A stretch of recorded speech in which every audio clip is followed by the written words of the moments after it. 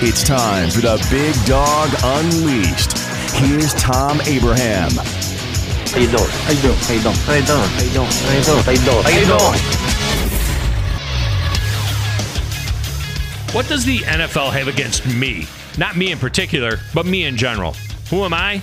I'm a male in my 50s at the peak of my earning power with more expendable cash than I've ever had.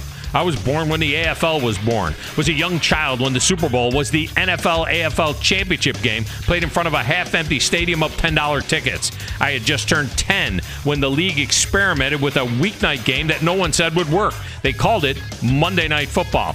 In the 70s, the game boomed as I became a teenager.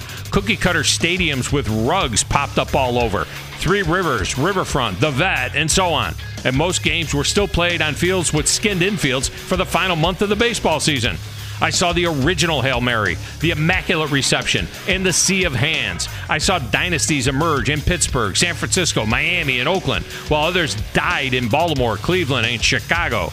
And I saw the league expand and expand again, and then once again to 32 teams.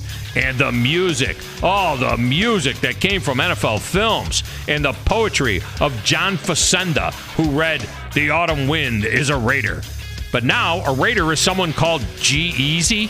And in a day when the league battles the images of violence against women and drugs and racial slurs, they bring us a halftime performance that includes lyrics objectifying women, being always lit and never sober, and using the N-word as a noun. And 15 F-bombs. Yeah, the autumn wind may be a Raider, but the NFL is a hypocrite.